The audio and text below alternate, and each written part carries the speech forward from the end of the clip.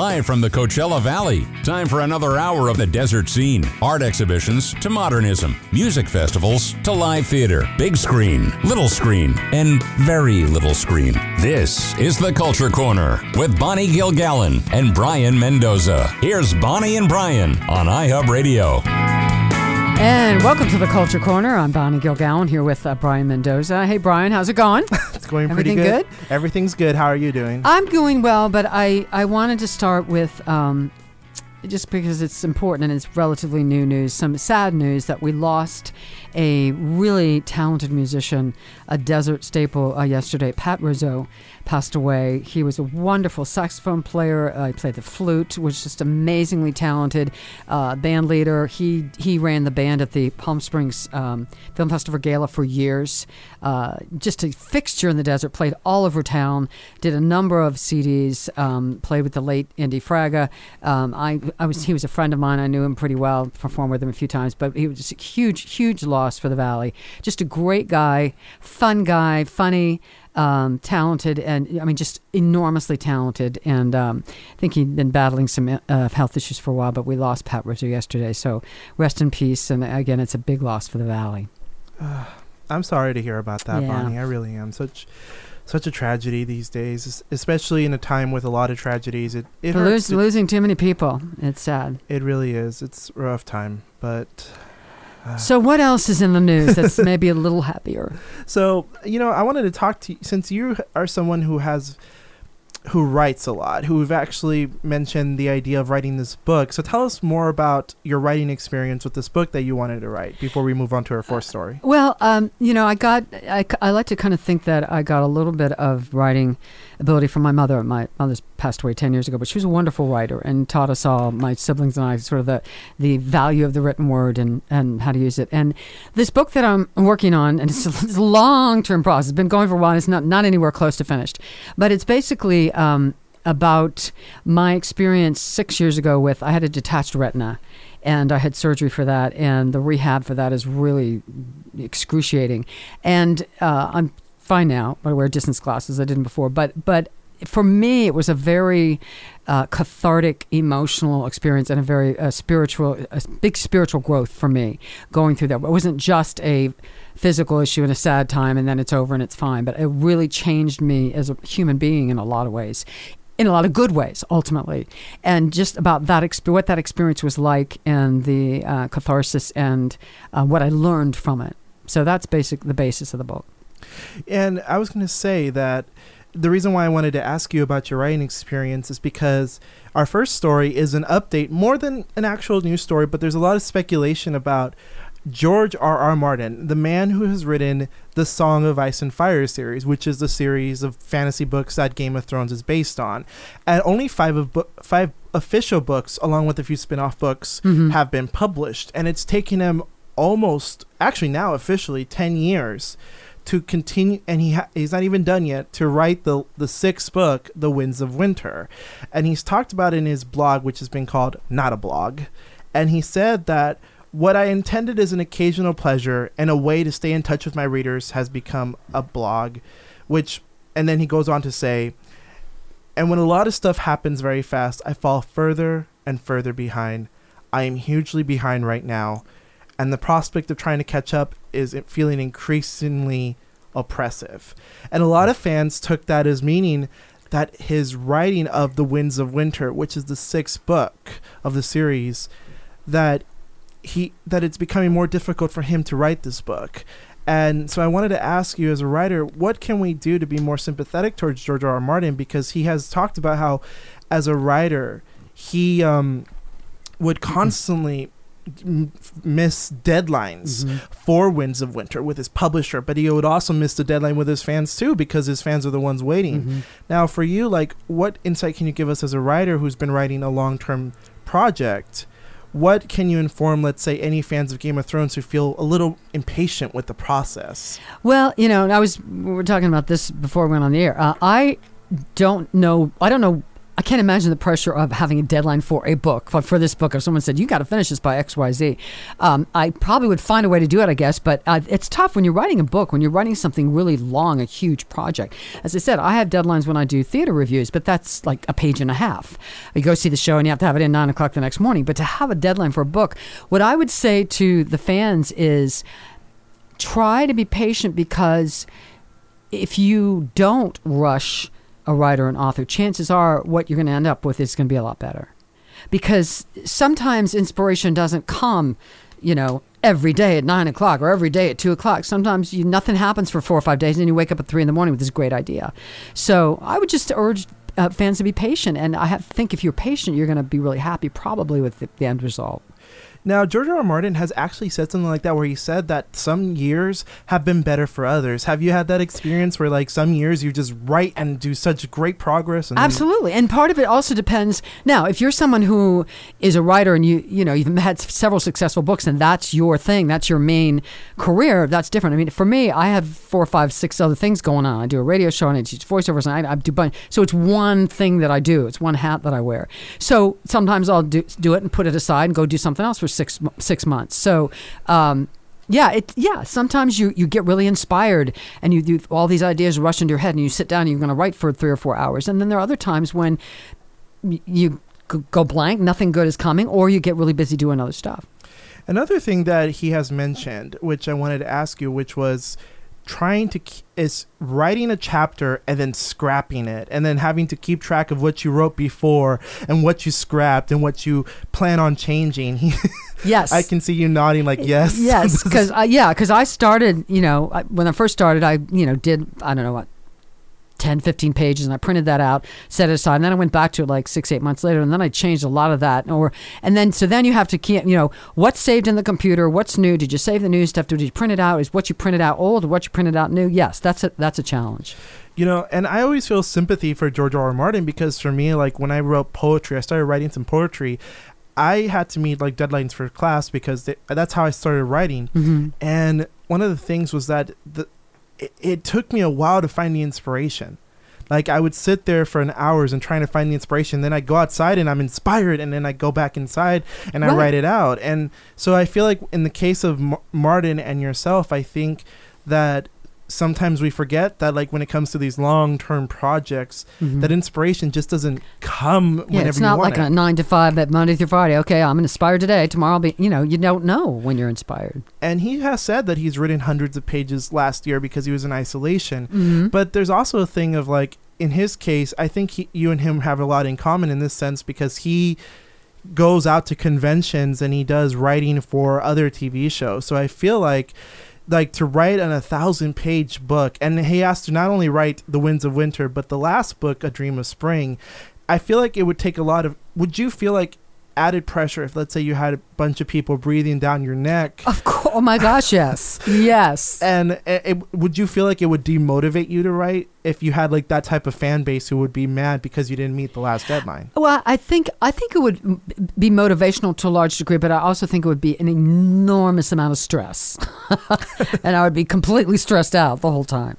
Yeah. And for me, like, I can't even imagine being a writer with that type of deadline, like Martin. And so for me, my heart has always gone out to him, especially considering that he is older. He is in his 70s. Mm-hmm. And I almost has said this, that he almost wishes that he didn't have to take on this big of a scope of a story, because how familiar are you with Game of Thrones? Have you ever seen it? No, not really. I'm not very familiar. So it's a really big fantasy series. Mm-hmm. I think that even if you saw like a poster for I know a little bit about it, not a lot. It's a huge fantasy series, and the books, each one is between 800 to 1,000 pages. Yeah, it's a long book. Those books are long, and so like I'm not unsurprised when I meet people that tell me I've never read those books, because they are intimidating to read 5 books that are 1,000 pages each. Yeah. But I feel like in the case of Martin, the fans need to be a little bit more forgiving about that. Absolutely. Now, has he said that this will be his last one? No, he has to write an additional one. So Winds of Winter would be the first to last book, and then The Dream of Spring. And some people have said he'll never finish it. And you know what I got to say is, he has actually said, I can live with that. he's talked about how for him, the writer for Lord of the Rings, J.R.R. Tolkien, that his greatest book, in his opinion, was The Silmarillion, which was never finished. Mm-hmm. And I think for me, I would imagine that, like, when it comes to those types of projects, are you afraid of leaving your work unfinished, like your book unfinished? No. I'm not afraid of that. I know I'll finish it at some point. Oh, yeah. I was going to ask, because like in the case of like Martin, there's some real speculation that he may never finish it. But I like the fact that he's accepted that, okay, well, if I don't finish it, I don't finish it. Mm-hmm. It is what it is. It'll be a great unfinished story. And in that situation, I don't blame him. If he's done 5 or 6 and he's in his 70s, yeah, hey, whatever, you know. And it's a good attitude because the fact is that it's your great, he considers it his masterpiece. Mm-hmm. And if your masterpiece is unfinished, maybe in some cases that's a good thing, because I can't imagine waiting 10 years for a book. Like, imagine being a fan from 1994 who read the first Game of Thrones book mm-hmm. and still waiting 10 years for the next one. I'm going to be honest, I sometimes worry that Winds of Winter, when it comes out, may be perceived as a disappointment just because it's taken 10 years the to build write. up is so much. Yeah, could be. Yeah, it could be that. And mm-hmm. in that case, good luck to George R. R. Martin. Well, we wish him well. I hope that he finishes it without driving himself nuts, and that everyone's happy with it. So, and moving on to fantasy, did you know the Lord of the Rings Amazon television series that is going to be on the Amazon Prime service? It costs $465 million for one season. That's insane. And just to give you some context, Game of Thrones cost about roughly $100 million to produce per season, which was about starting $6 million for season 1 per episode, and now $15 million per episode in season 8. But in the case of Lord of the Rings, it was getting close to $500 million. That's just crazy. And Amazon has said that this is they anticipate this to be like the largest, most expensive television show of all time. And for me, I worry a little bit about the cost, because if you don't have commercials, how are you going to recoup your sales? Because you have to get subscriptions to Amazon. I don't know. That's a lot of money. That's all I can say. Holy moly! It's a lot of people have actually called it that it's almost like, well, in this case, like the rights separate from the production costs, the rights to the Lord of the Rings, the Tolkien property, actually just all of Middle Earth, was $250 million just for the rights. So I feel like in many ways, like this better be a really successful television series. Yeah, I would think. Because, oh boy, I can't imagine. Now, see, to me, the rights for something being that much, I just think that's obscene. That's Really? just too much money. I feel like in the case of Lord of the Rings, I think the reason why it costs so much is because of the movies. Yeah. I think if the movies weren't as successful financially, they might not have given the rights away so expensively. But good Lord. I was blown away by this morning, because I looked at my phone and I said $400 million for one season. That's a lot. Yeah, it's hard to wrap your mind around that. It really is. All right. Well, we're going to go ahead and we're going to move on to our next segment on the Culture Corner. So stay tuned. We'll be right back.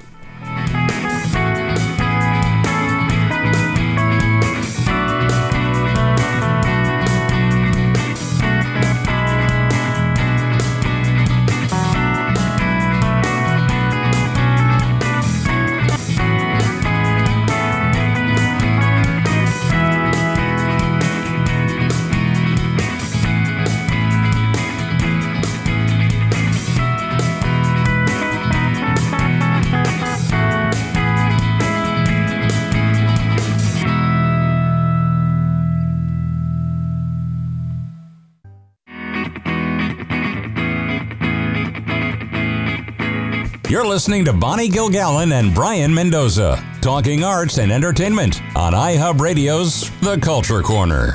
Here are Bonnie and Brayan. Well, there's no surprise. Meghan Markle is not going to attend I Prince knew Philip's funeral. Now, it's going to be on Saturday, 3 p.m. I think the time in England time, yeah. And it'll be about 10 a.m. Eastern time, which would probably be New York time. Mm-hmm. And, oh boy. So, to be honest with you, I think that her not attending is probably for the best. Wise move. Yes. Yes. And I feel like in this case, you got to get Harry over there and say goodbye to his father. It was important for him to go. Absolutely. It was important for his grandfather, important for him to go. But I think it's and I know she's pregnant, and that's the official reason they're giving was she shouldn't be flying when she's pregnant. But it's kind of convenient. I mean, it was a good excuse for her not to go, but I think that was wise. It's a wise decision, not only because for her health, but also because I feel like, I'm going to be honest, I think she just doesn't want to be the center of attention. I think that if she goes, it's going to be all about looking at her, too. And I don't think the family really wanted her there, to be honest with you, because, she's caused a lot of tension in the family, and they're trying to have a dignified funeral. So the last thing they want is her there and people maybe getting into snits and stuff. It would have been a big mess, I think. And to be honest, like, I wouldn't say, I guess the way I would say it is that, like, I think it's one of those things where sometimes as grown-ups we have to realize we're not going to have to be at everything that our family's going to be exactly. at, Like, I feel like in some cases, like, I've been at family reunions where I've avoided some family reunions because of tension, and I said to myself, it's probably for the best that I'm not there because I don't want to be there, and some people don't want me there, and why should I be there? Yeah, and she hasn't been part of the family that long, so she really didn't have a long relationship with Phillip. So,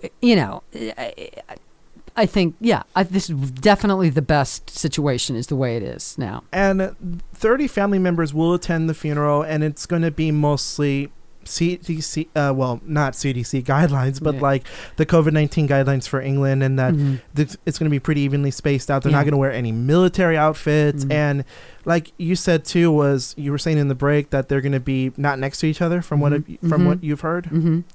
And well, I mean, it's going to be a different kind of funeral. And I'm thinking to myself, like, I think one thing for sure, it's that it's not going to be as like, I don't think it's going to be as impactful to a lot of people as like Diana's funeral. Oh, no, no. And I think the only person whose funeral will ever match that would probably be the Queen. The Queen herself. Yeah. And because Prince Philip to me has always been sort of like the man that loves the woman. Yeah, in the background a little bit. Yeah. Little bit. That was his role. Are you going to watch the funeral on television?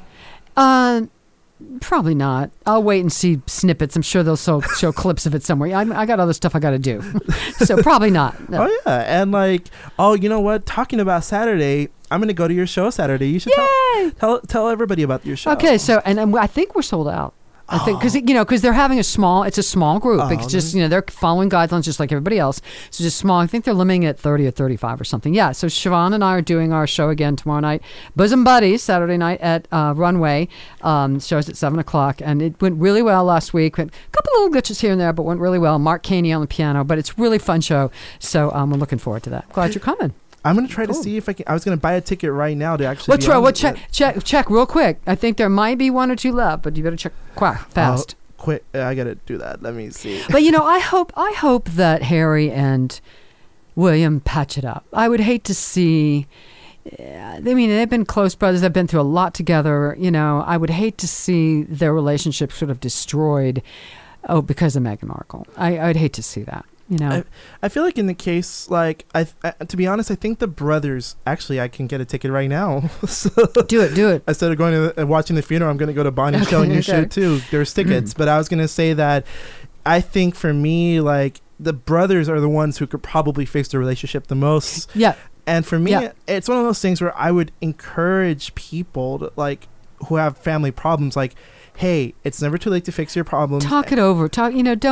Because life's too short, and you don't want to end up having regrets and saying, God, I haven't spoken to my brother in 20 years because what a tragedy that would be. It's funny you say that because my father actually has always had issues with one of his sons, and he hasn't talked to him in years, and it's sad. And my dad has had times where, like, there was a time where my father was sad because it actually turned out that they told my brother.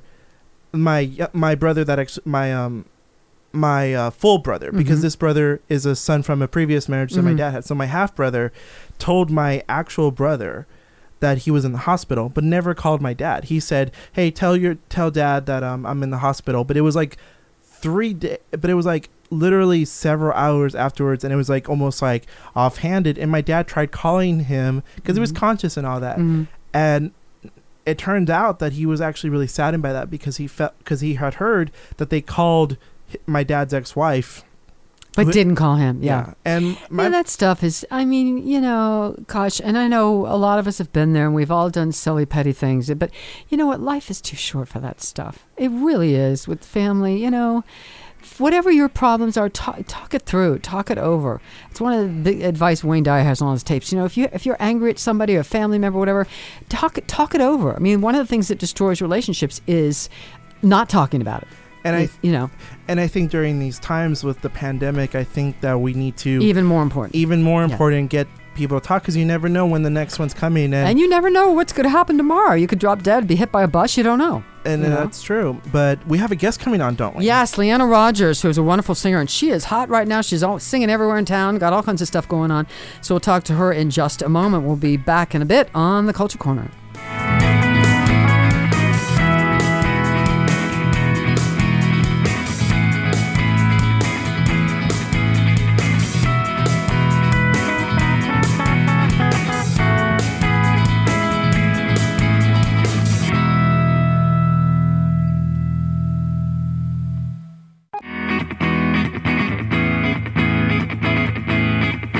The curtain rises on local and regional arts and entertainment. From music to theater, films to fine art, it's the Culture Corner. Get connected. Call 760-544-TALK. That's 760-544-8255. Here's Bonnie and Brayan on iHub Radio. And we're back on the Culture Corner, and now we're joined by my buddy and a wonderful performer, Leanna Rodgers, who is all over town. She's really hot right now with her hubby Miguel on congas. Hey, Leanna, how are you? Hi, Bonnie. How are you? Good. So you got all kinds of stuff going on to talk about. So tell us, first of all, there's like 5 or 6 places that you're playing. So tell us where you are, first of all. Yes. Well, we have a residency every Monday evening at V Wine Lounge, which is on Tockwitz, right across from the Regal Theater. Okay. And that's every Monday from 5 to 8. Really great. It's a hot ticket in town, so you have to call and make reservations because they turn people away. They're so busy. It's a wonderful feeling. So, and then we are also at the Roost Lounge, which is in Cathedral City, and that's twice a month. And our next show is on Wednesday, April 28th, from 6 to 9. Okay. And then every Saturday night we are with our trio with Tristan. He's an amazing guitarist.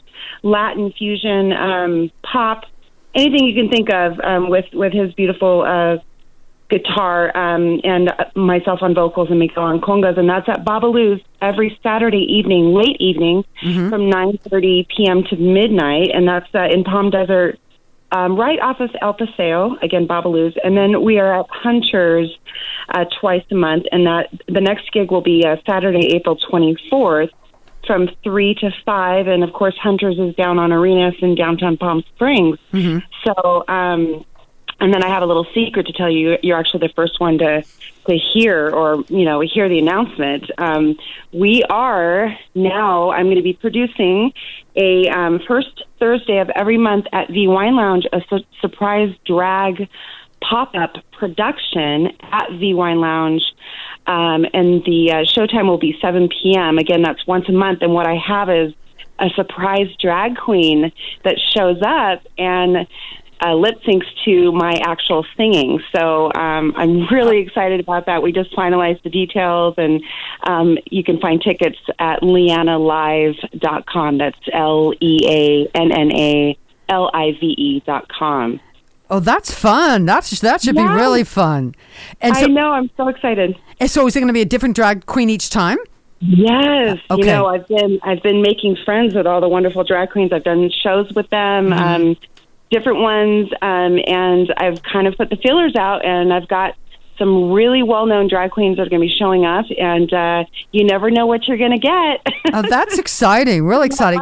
I know. So it's something that's been on my mind since COVID hit, and I was like, well, what am I going to do once we return to the stage? And I'm really excited about it because it'll be utilizing my acting as well as my singing talent. So yeah.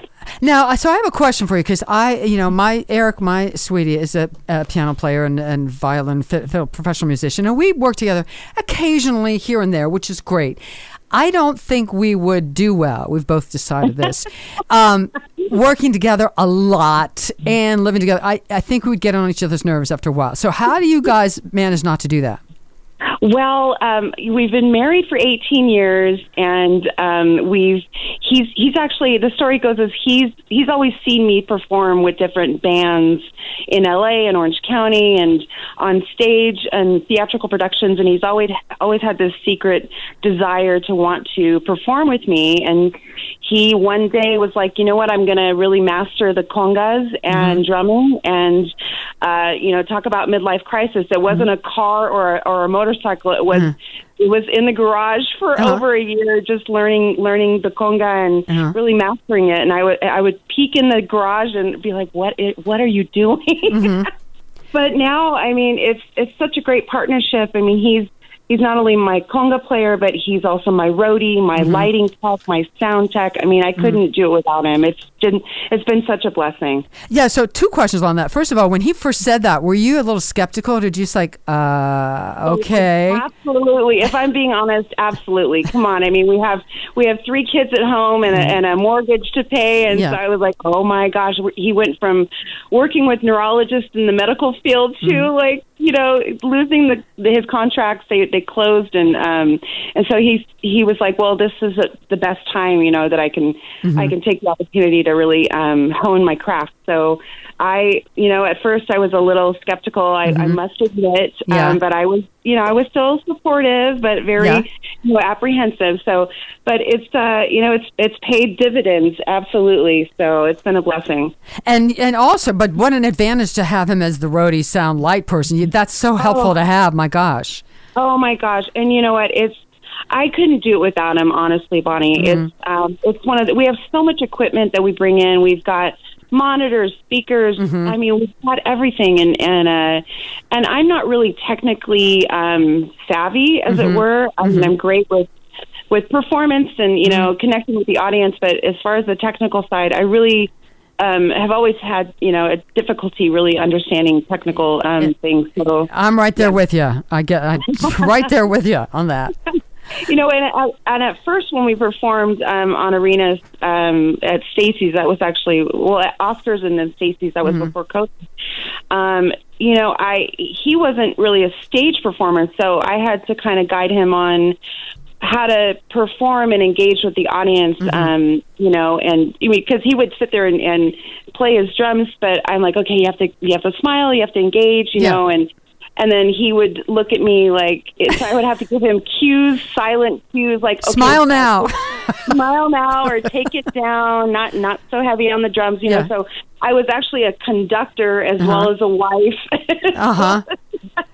So it was wonderful to see his talents blossom in that regard. So. And so you've managed to pretty much avoid any conflicts or spats in the middle of all that. I'm amazed. I mean, the boys on arenas, they just they love him. No, I'm just kidding. It's one of those things where we understand that people want to engage with us when we're not on stage, and so we don't take it. There's no jealousy involved. It's all positive, and he understands that our job is to make people feel welcome, not only on stage but off. And so I'm constantly, when you come to my shows, I'm constantly out there, meeting people eye to eye and getting to know people. I think it's so important, and that's what I think creates that camaraderie and that connection with the audience that they don't necessarily get, with the big live bands. So, Now, were you do you guys practice COVID thing? Were you nervous about that, getting out there again with COVID? I know things are opening up, people are getting vaccinated, but there's still, people are still a little wary. Yeah, I was a little bit apprehensive. Of course, I made sure I wore my mask when I got off stage and spoke to people, and then no handshakes, no hugs, which was really hard because, prior to COVID, it was all about the hugs and the personal connection. So people understand, and then not going out into the audience to work the crowd. That was another aspect that I forgot, like how hard that was for me to restrain myself and just stay sequestered to the stage area. So that was a big change. but it's getting better as the months go along. So, because we started back in February, so I think people with getting their vaccines and and being healthy, I think people are starting to loosen the reins a little bit. Yeah. So tell me about the music. So you do a lot of Latin stuff. Is that kind of your main genre? Would you say? Yes. That's actually how Miguel and I met. It was my first time salsa dancing in a club called the Mayan in LA, and I saw him across the dance floor, and I fell in love with salsa, and we fell in love that night. And then I was trained in jazz and classical voice, and then I realized I'm like, I love Latin music. I love salsa. There's just something that resonates with me deep in the soul, and so I went up to one of the bands one night at one of the clubs we were at, and I said, I want to perform with you. And they were like, who is this white chick? And so he said, okay, we'll show up at our rehearsal studio in Pasadena, memorize Gloria Estefan's Mi Tierra. And I took it home and I learned it phonetically because, I do understand a lot of Spanish, but I'm not completely fluent. So I literally just learned it phonetically and showed up to their rehearsal studio in Pasadena, and I don't think they really thought I was serious. And then when I sang with the full 8-piece band, full horn section, drums, congos, everything, they were like, oh, okay, well, you're hired. That's great. So we toured, different clubs, the club circuit in LA and Orange County for many years. And then, I took a break and had some babies.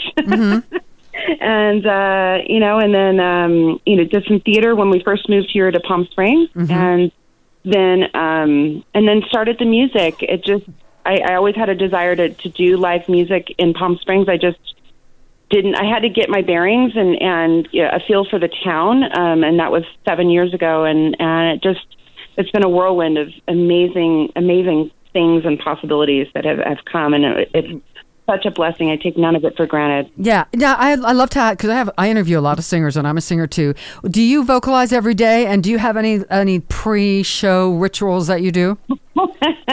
Yes, I actually I warm up on our drive to the gig. Sometimes I'll warm up at the house a little bit, and then in the car on the ride over, I'll do my warm ups, and I'll say, what do I say? Miguel's here listening too. I say me, and stuff like that. And then he responds and goes, you. Yeah. So we just have a little insider thing on that. But I'm sorry, what was the other part of your question? Do you have any some people, say a prayer or go stand off by themselves for 5 minutes or wear lucky jewelry? Do you do anything like that? Sometimes I do. It depends on the venue. I will do a short meditation. I actually do this a lot when I'm doing theater as well. But music, I'll just imagine a positive white light in the center of my forehead, and then just pull the white light down through my body all the way to my toes, and this is all breathing while I'm doing it. And then I roll up the white light. I roll it up with every breath, and I bring the white light back to the middle of my forehead, and then I project the white light out into the audience that I'm about to perform to, and that really helps me be grounded. And then I give the audience a big air hug with my arms. I put my arms out and I just hug myself, and I bring their energy in with me, and it really helps me to realize that, we're all in this together. They're experiencing something, I'm experiencing something, and we're all having the experience together. So I love that. That's great. That's fabulous. Okay. Thank you. Because we're getting short on time. So let's see. Today's Friday. So where are you in the next 2 or 3 days? Okay, we're at Babalu's Saturday evening from 9:30 to midnight with our trio with Tristan, and then we are at V Wine Lounge on Monday night.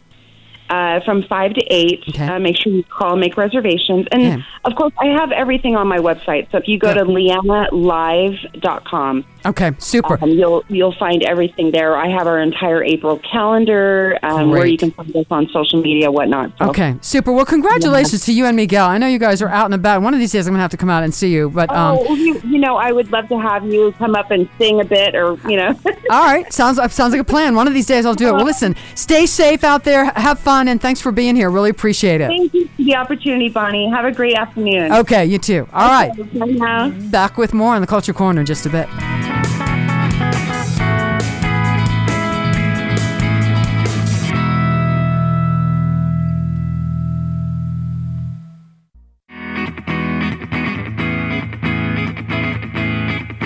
You're listening to Bonnie Gilgallon and Brayan Mendoza, talking arts and entertainment on iHub Radio's The Culture Corner. Live from the desert cities of Southern California, here's Brayan and Bonnie. So politics is getting involved in entertainment right now. It bleeds over a lot. It bleeds over. So in this segment, think of it as half politics, half entertainment. So let's start off with the more heavier story, and then we'll end with a little bit less heavy one. They're both heavy. Yeah. So if you are familiar with the Black Lives Matter movement, you're familiar with the name Breonna Taylor. Yes. A really tragic, horrible thing that happened. And so Simon & Schuster got into a lot of trouble, not because they were directly involved in this one thing, but because of an imprint company that they work with. So Simon & Schuster has pulled out of distributing a book that was being proposed by Louisville police officer Sergeant Jonathan Manning, who shot Breonna Taylor, the man who actually pulled the trigger and shot her. He was proposing to write a book called The Fight for Truth, the inside story behind the Breonna Taylor tragedy. And I gotta say, Simon & Schuster, they said, like much of the American public, earlier today, Simon & Schuster learned of plans of distribution client Post Hill Press to publish a book by Jonathan Manning. We subsequently decided not to be involved in the distribution of the book, and they pulled it out. And this kind of spread pretty quickly, because when social media heard about the book, Margaret Atwood had actually promoted a book from Simon & Schuster, so she got involved in it too, because they said, why don't you call out Simon & Schuster too? But this was a case where I gotta say, this is the right move. Absolutely. In my opinion, to be honest with you, like, I don't even think the conversation I'm gonna be honest, like, what would this book even bring to the conversation, in my opinion? Like, nothing. To me, it's like, it's just going to be more division in the literary community. Not the literary community, but just the community in general. Just like, I think it's a good move to not publish the book, because I feel like from a marketing standpoint, how are you going to market that book? Yeah, and he should not be making a dime off of this at all. At all. This is someone died a completely innocent person died who was sleeping in her own bed in her own apartment. Someone died, and that's the thing, is that, like, you shouldn't be making money off of someone's death like that. And like, look, if he has something to say, there are plenty of news outlets, especially one that starts with an F. Go do an interview if you have to. If somebody wants to talk to you. Like, Fox News would do it for him. I'm sure they would. They will go on Fox News and get interviewed, because that's where they're going to probably listen. Because, like, this book, I don't even think it would sell. I don't think it would sell either. I really don't think it would sell. I think the thing would be, people would boycott it, first of all. And second, like, who would this appeal to other than, like, a certain type of audience who don't, and I'm not saying this to be sort of mean, because I don't think you're better. Maybe don't read that much. Yeah, like, I'm not to say it in a mean way, but, like, the audience that would want this is statistically less likely to purchase a book. Yes, you're right. And that's just not, and it's not to say you're any better or worse for not reading books. It's just, it's one of those things where it's like, it just doesn't add up. And I feel like it's not only from a marketing standpoint bad, but it's also like, what would you gain out of it? Like, I wouldn't gain anything. I don't think. Like, reading it, I think I would just I think everyone knows my opinion on this. I think I would be very angry reading Let's talk about Will Smith. Will Smith. Enough of that guy. Enough of that. But that was a story. Will Smith. So again, with politics and the social movements, Will Smith has moved the production of his movie Emancipation away from Georgia over the recent voting laws. Now, Good for him. The voting laws have been criticized as promoting voter suppression aimed at reducing the turnout of people of color. And these voting laws were passed because of the many conspiracy theories regarding the 2020 election and unfounded claims of voter fraud. And also considering that Georgia voted for a Democrat in the for the first time in a long time. And I think that I think it's a good Will Smith actually said, at this moment, the nation is coming to terms with its history and attempting to eliminate vestiges of institutional racism to achieve true racial justice. He goes on to say, we cannot in good conscience provide economic support to a government that enacts regressive voting laws that are designed to restrict voter access. The new Georgia voting laws are reminiscent of voting implements that were passed at the end of Reconstruction to prevent many Americans from voting. Regrettably, we feel compelled to move our film production work from Georgia to another state. And I would say that is... It's his right. It's his right to do it. It's his right to do it. I think that's the best way to put it. But I also think that it in some ways, some people have said that it's a bit of a tragedy because a lot of black a lot of black who would have jobs won't have those jobs. Yeah, and it's sad because Georgia does have a very strong black community who surprisingly are the ones that voted overwhelmingly Democrat. And so in many ways it's sad that they're going to suffer to a certain degree. Although I bet you if you ask most of those people of color who might have gotten a job on the Will Smith movie, how they feel about it, that they would probably say the cause is important. It's worth it. Oh yeah. And the thing is, I think it's important that when there's a social movement or something that's going on, if you have the power to sort of make some small implemental change, statement, but with something that you do, and it's worth it. Yeah. And for me, it's I guess in some cases, if there was one thing I would do, for example, if someone said, you got to boycott your own show because of this and that, I don't know if I guess I would, to be honest, in some cases. It's something I felt strongly enough about. Absolutely. Yeah. Let's get in one more thing because we have a few more minutes, because I found this fascinating, that Mia Farrow had lost 3 children, one to a drug overdose, one to AIDS, and one to suicide. Yeah, which I'd been in the dark. I didn't even realize that because this was several years ago. So now there's some weird rumors floating around. So Mia Farrow, the Woody Allen Mia Farrow documentary came out, and another whole thing. Yeah. That's a whole conversation. But one of the parts that people brought up was the idea that Mia Farrow wasn't perfect when adopting kids. And she's even stated in interviews that her family life is never perfect. But 3 of her kids being dead has been the subject of speculation about. And were they all in teens or 20s when this happened? One of them was in their 20s, and the other 2 were 2 of them were in their 20s. One was 17. Okay. The one who, I think, the one who died of AIDS was 20, and one of them died at 17, and it's painful. That's a bad track record. They were all adopted though, right? They were all adopted, but a lot of people had made a lot of speculation about why are 3 of her kids dead. And in my opinion, I kind of want to tell our audience, I think it belabors the point when we talk about the Mia Farrow Woody Allen conversation, because to bring up 3 dead people is not, in my opinion, productive. You know what I mean? So it's curious, and that might be worth a whole investigation on its own, but it's a separate issue. Yeah, and I would tell and I think Mia Farrow has every right to defend what happened, because those are horrible tragedies. maybe they were all troubled kids. Maybe she'd like to adopt troubled kids. I don't know. See, that's what she said a lot, was she adopted kids that would have problems at home, and then she would help them out, and one of them was a suicide, which was unfortunate. And in that case, we should be compassionate rather than using it. But we have a guest coming up on our next hour. Yes, right? Another singer, Cynthia Thomas, about 2:06. We'll be back in just a bit on the Culture Corner.